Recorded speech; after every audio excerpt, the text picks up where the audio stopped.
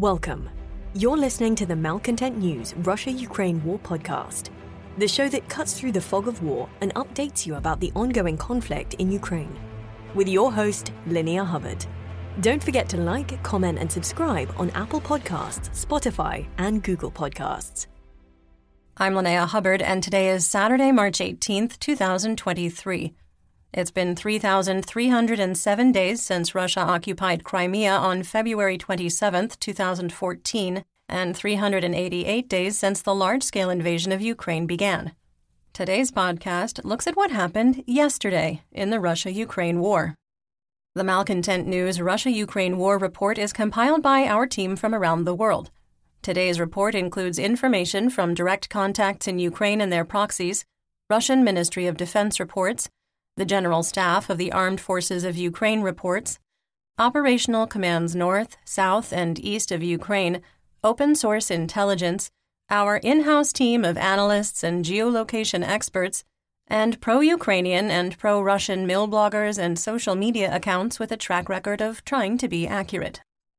We have one mission: to report the truth, because the truth matters.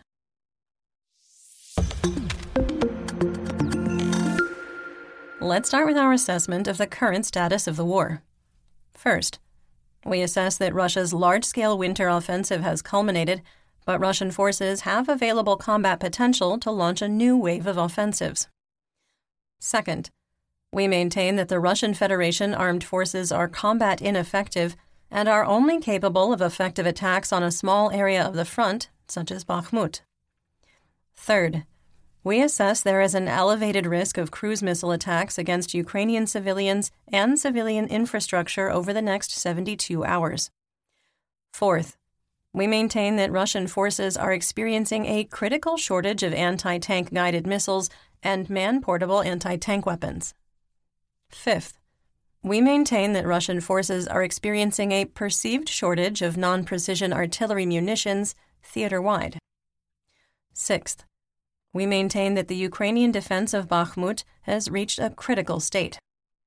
Seventh, we maintain that Russia no longer has the resources to cause catastrophic economic, social, or military disruptions by targeting Ukraine's electrical infrastructure.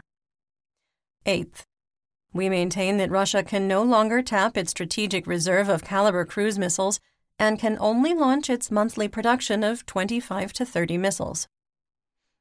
Ninth, we maintain that there is a risk of a nuclear accident due to the de-energization of Ukraine's electrical grid as long as the Russian Ministry of Defense, or MOD, continues to target Ukraine's power industry. 10th, we maintain that short of using chemical, biological, radiological, or nuclear, those are CBRN, weapons, the Russian military will continue doing everything possible to capture Bakhmut, regardless of cost. 11th, we maintain that Russia has committed almost all available ground forces to Ukraine and cannot maintain the current level of personnel and equipment losses. 12th, we maintain that the public infighting between private military company, or PMC, Wagner Group's leader Yevgeny Prigozhin and the Russian MOD has reached a dangerous level that threatens to derail the only successful Russian offensive operation since June 2022 in Bakhmut. 13th, we maintain that the Russian MOD is actively working to eliminate the influence of PMC Wagner Group and Yevgeny Prigozhin, both on and off the battlefield. 14th, we maintain the Kremlin is actively attempting to topple the legitimate government of Moldova. And finally, we maintain the Kremlin is actively interfering with the Georgian government's attempt to join the European Union.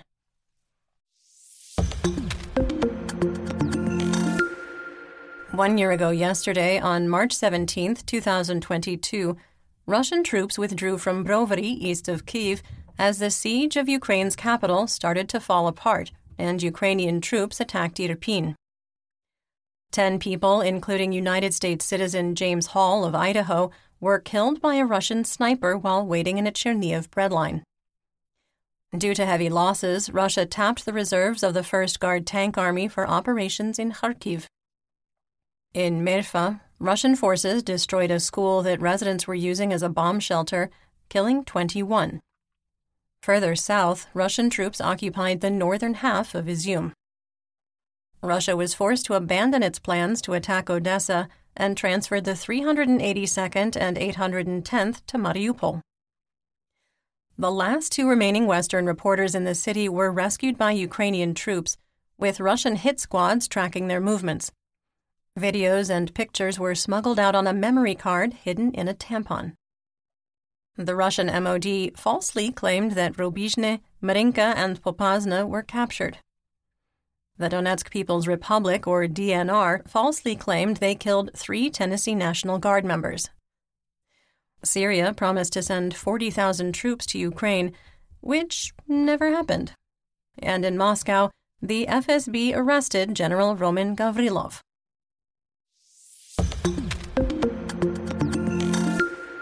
Let's get some regional updates, starting with Kharkiv.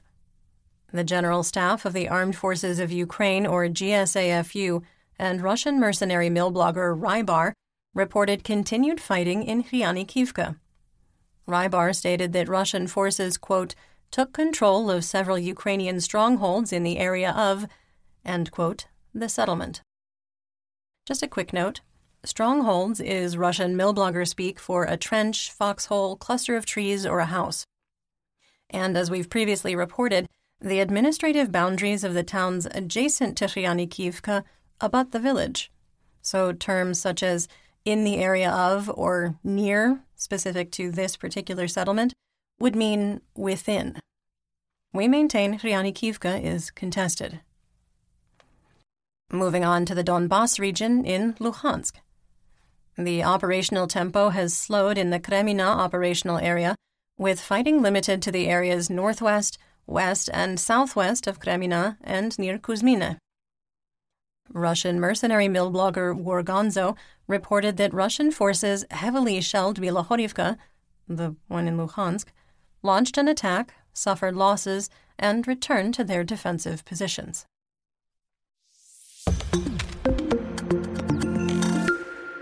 In northeast Donetsk, in the Siversk operational area, Russian forces continued to attack Verkhnokamianskaya and Spirna with about as much success as you would expect, assuming you expect none.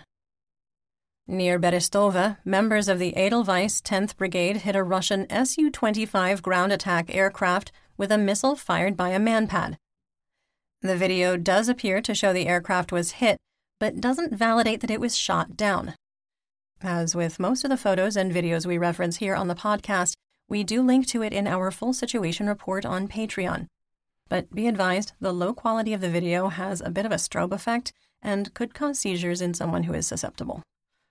In the Bakhmut operational area, there was no change in the line of conflict, and Russian sources provided very little information.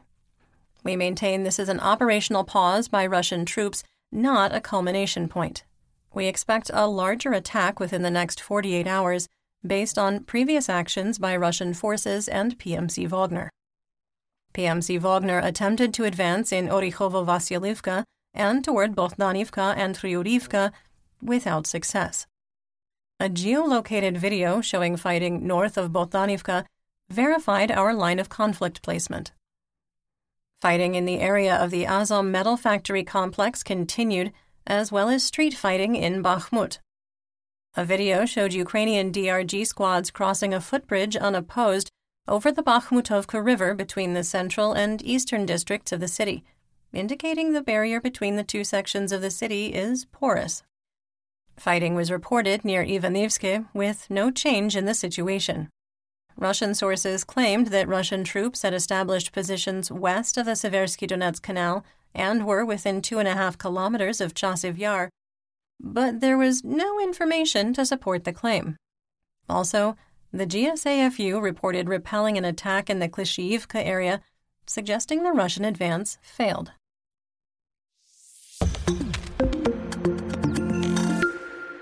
In southwest Donetsk, in the Avdiivka operational area, there were no changes to territorial control.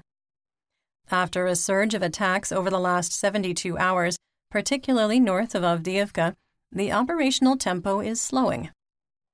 Fighting for control of Kamyanka continued.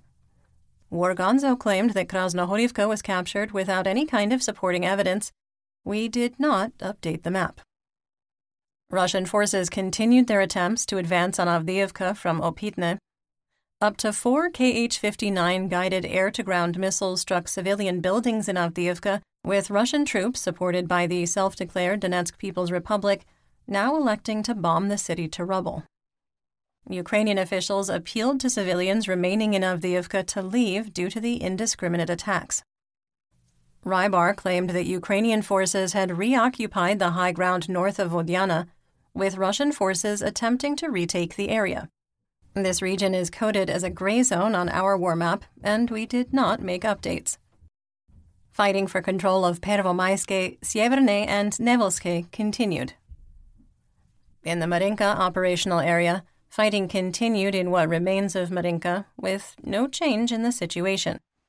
In the Wuhledar operational area, the Russian MOD reported their forces shelled and launched airstrikes on Wuhledar.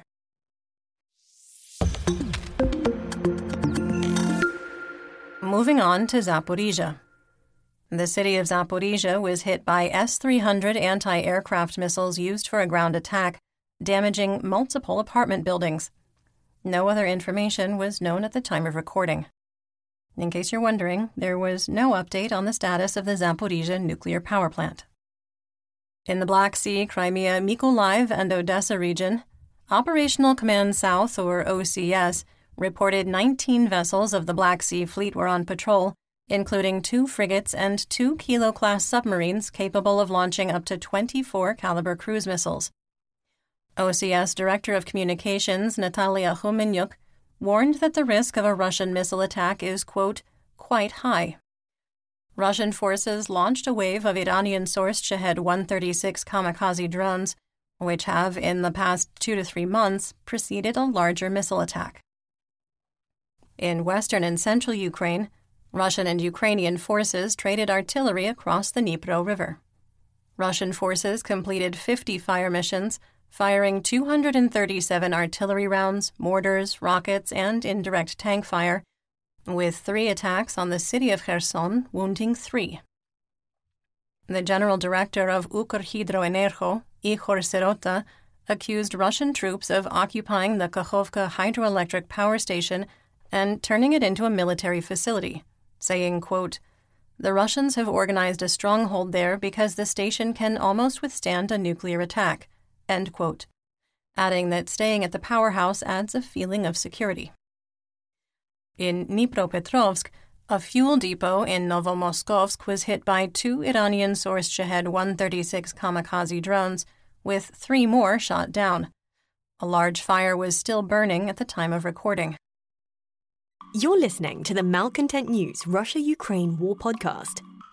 Our team of journalists, researchers, and analysts is funded by readers, listeners, and viewers just like you. To support independent journalism, please consider becoming a patron. You can find us on patreon.com/malcontentnews. Let's talk about developments theater-wide and outside Ukraine. Russia launched 16 Iranian-sourced Shahed-136 kamikaze drones from Bryansk and the Azov Sea overnight. Ukrainian officials reported 11 were shot down, including all launched at Kyiv. 2 struck Novomoskovsk, and 3 more were unaccounted for.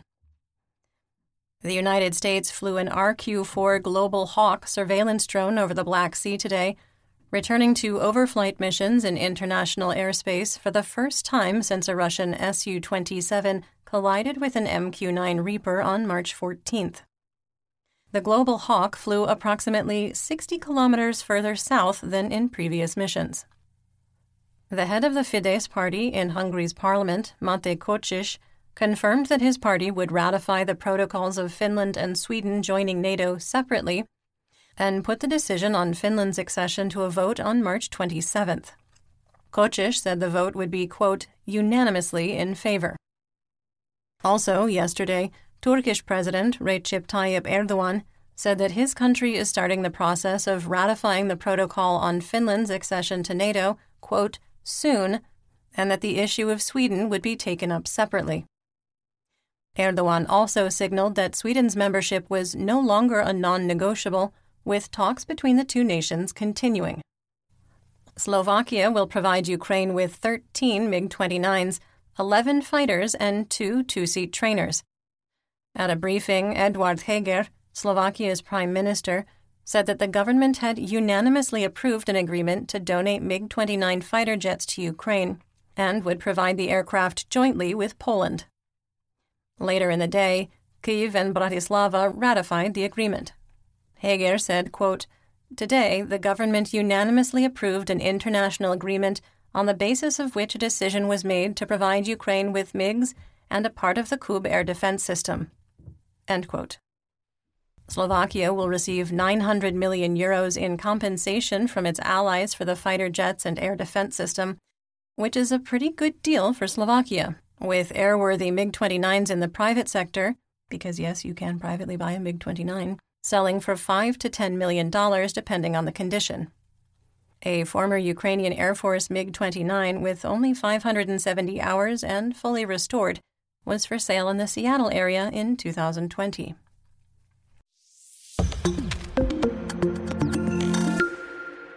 Speaking of the private sector, let's talk about the Russian military and mobilization. On January 29, 2023, a Russian soldier made a motivational video promising his 5 children that if they behaved and got good grades, he would bring them back an ear from a member of Ukraine's Azov battalion. He explains in the video that they are good guys. Experts have told us that taking human body parts as trophies to remember the thrill of the kill is not an indication of a healthy mind. The soldier was killed, I assume, in combat on March 15, 2023. Employees of the Criminal Investigation Department of the Ministry of Internal Affairs of the Donetsk People's Republic, or DNR, okay, they really need to work on those names, arrested their so-called fallen hero of the DNR, Vadim Pogodin, accusing him of being the, quote, head of an organized criminal group, end quote. Pogodin is accused of killing 16-year-old Avangard youth team goalkeeper Stepan Chubenko in 2014 at the start of the Russia-Ukraine war.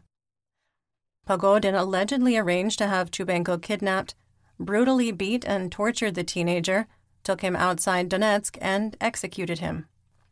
Pogodin is a former battalion commander of the 1st Army Corps, and his arrest comes just weeks after the self-declared acting leader of the DNR, Denis Pushilin, purged the prosecutor's office under the direction of the Kremlin. Some assessment here. The Kremlin didn't suddenly take issue with a 2014 war crime. Moscow has been accused of slowly purging the ranks of the DNR 1st Army Corps and the leadership of the DNR to tighten its grip over the occupied territories. Pogodin is facing a 21st century version of a slow-motion Stalin-esque purge and apparently made someone in Moscow mad. Semyon Pegov is part of a committee the Kremlin formed to allegedly listen to the complaints from Mobiks, Russian troops, and their families when the Russian Ministry of Defense is deficient. We've seen no evidence that the group has had an impact, but Pegov did provide a readout from the second meeting. A draft law will be submitted for the Duma's consideration to terminate debt obligations to the parents of those killed in combat who are co-signers. Currently, people who are mobilized or conscripted and work under a fixed-term contract with their regular employer can be fired. The committee recommended changing the laws to protect workers' rights. The committee recommends adding hazard pay to Mobiks serving in the, quote, border areas, claiming they operate in an environment of, quote, high risk. The committee also recommended continued work to fix problems with military registration and enlistment offices, reporting there are still many appeals and complaints about logistics, staff, and failures within the commissariat network. Quick sidebar. So the Kremlin has said for months that mobilization is over and spring conscription hasn't started yet. Why would there be fresh complaints? All is going to plan.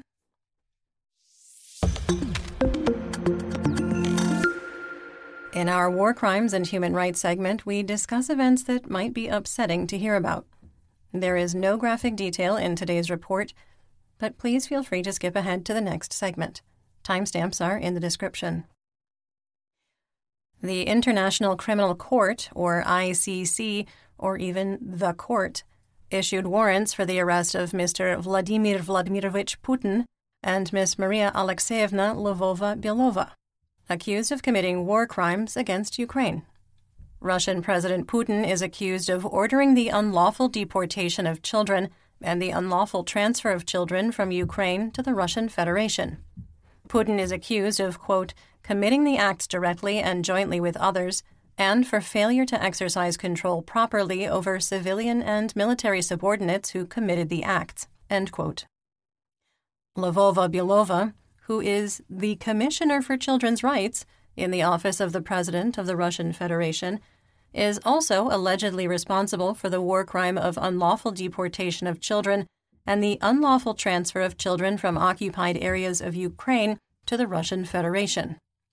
The ICC accuses her of committing the acts directly. The arrest warrants were issued on February 22, 2023. The jurisdiction of the ICC is recognized by 123 nations and territories, including all countries of the European Union and South America, as well as Tajikistan, Afghanistan, South Africa, the Central African Republic, and Nigeria.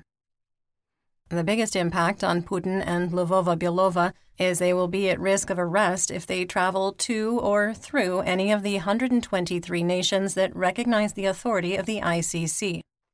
The Rome Statute has not been signed by the United States, China, India, the Russian Federation, Israel, Ukraine, Turkey, or Iran, among other nations. Putin is only the fourth head of state to have an arrest warrant issued by the ICC.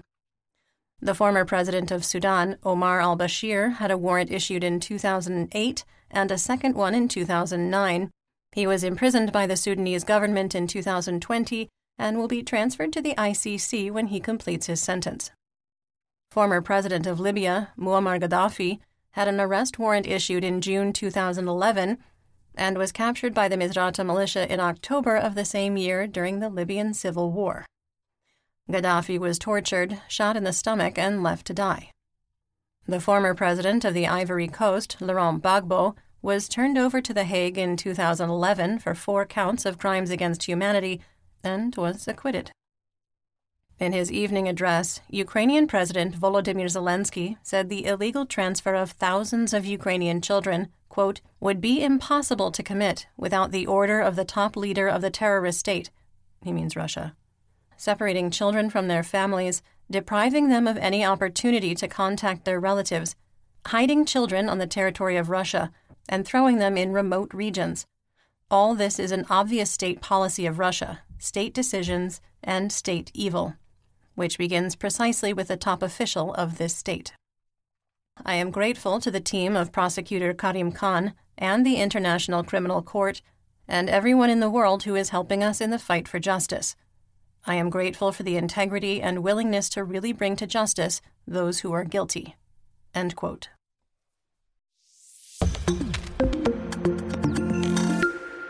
In economic news, Russia's Sukhoi Superjet 100-passenger aircraft fleet may be grounded due to increasing engine part shortages. Russian French-developed SAM-146 turbine engines power the aircraft, and critical parts have run out for some operators, while others report they can keep operating through the end of 2023. Hotel owners in Crimea lament that they have almost no reservations for the upcoming May holiday break, despite loyalty programs and deep discounts.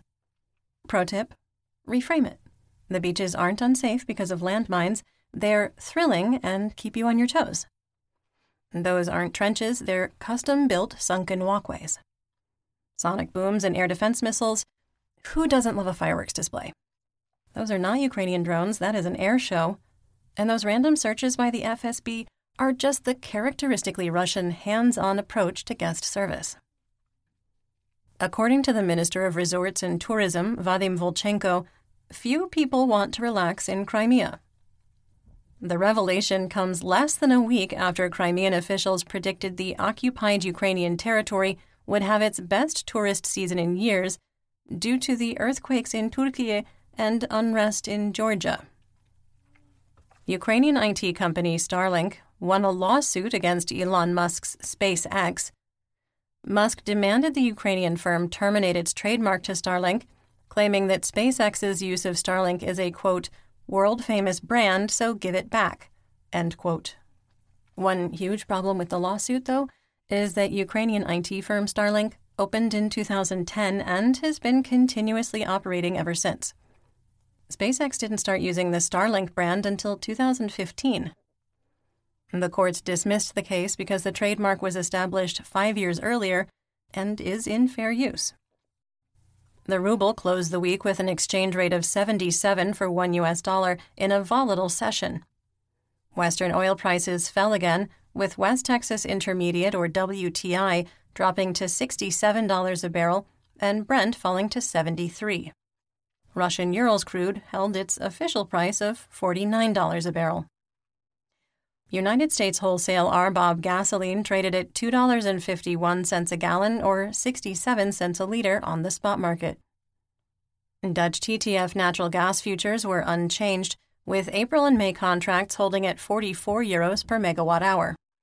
Just a reminder, we will stop reporting European natural gas futures pricing on March 30th due to the end of winter and price stability. Chicago SRW wheat futures ended the week trading at $7.09 a bushel for May 2023 delivery. And that's what we know. Join me again on Monday for more updates. Until then, stay safe, everyone. You've been listening to the Malcontent News Russia-Ukraine War podcast. To help keep us independent, please consider providing financial support by becoming a patron. Want on-demand news in your hand? Download the Google News app and make Malcontent News one of your favorites to receive breaking news updates. Thank you for listening.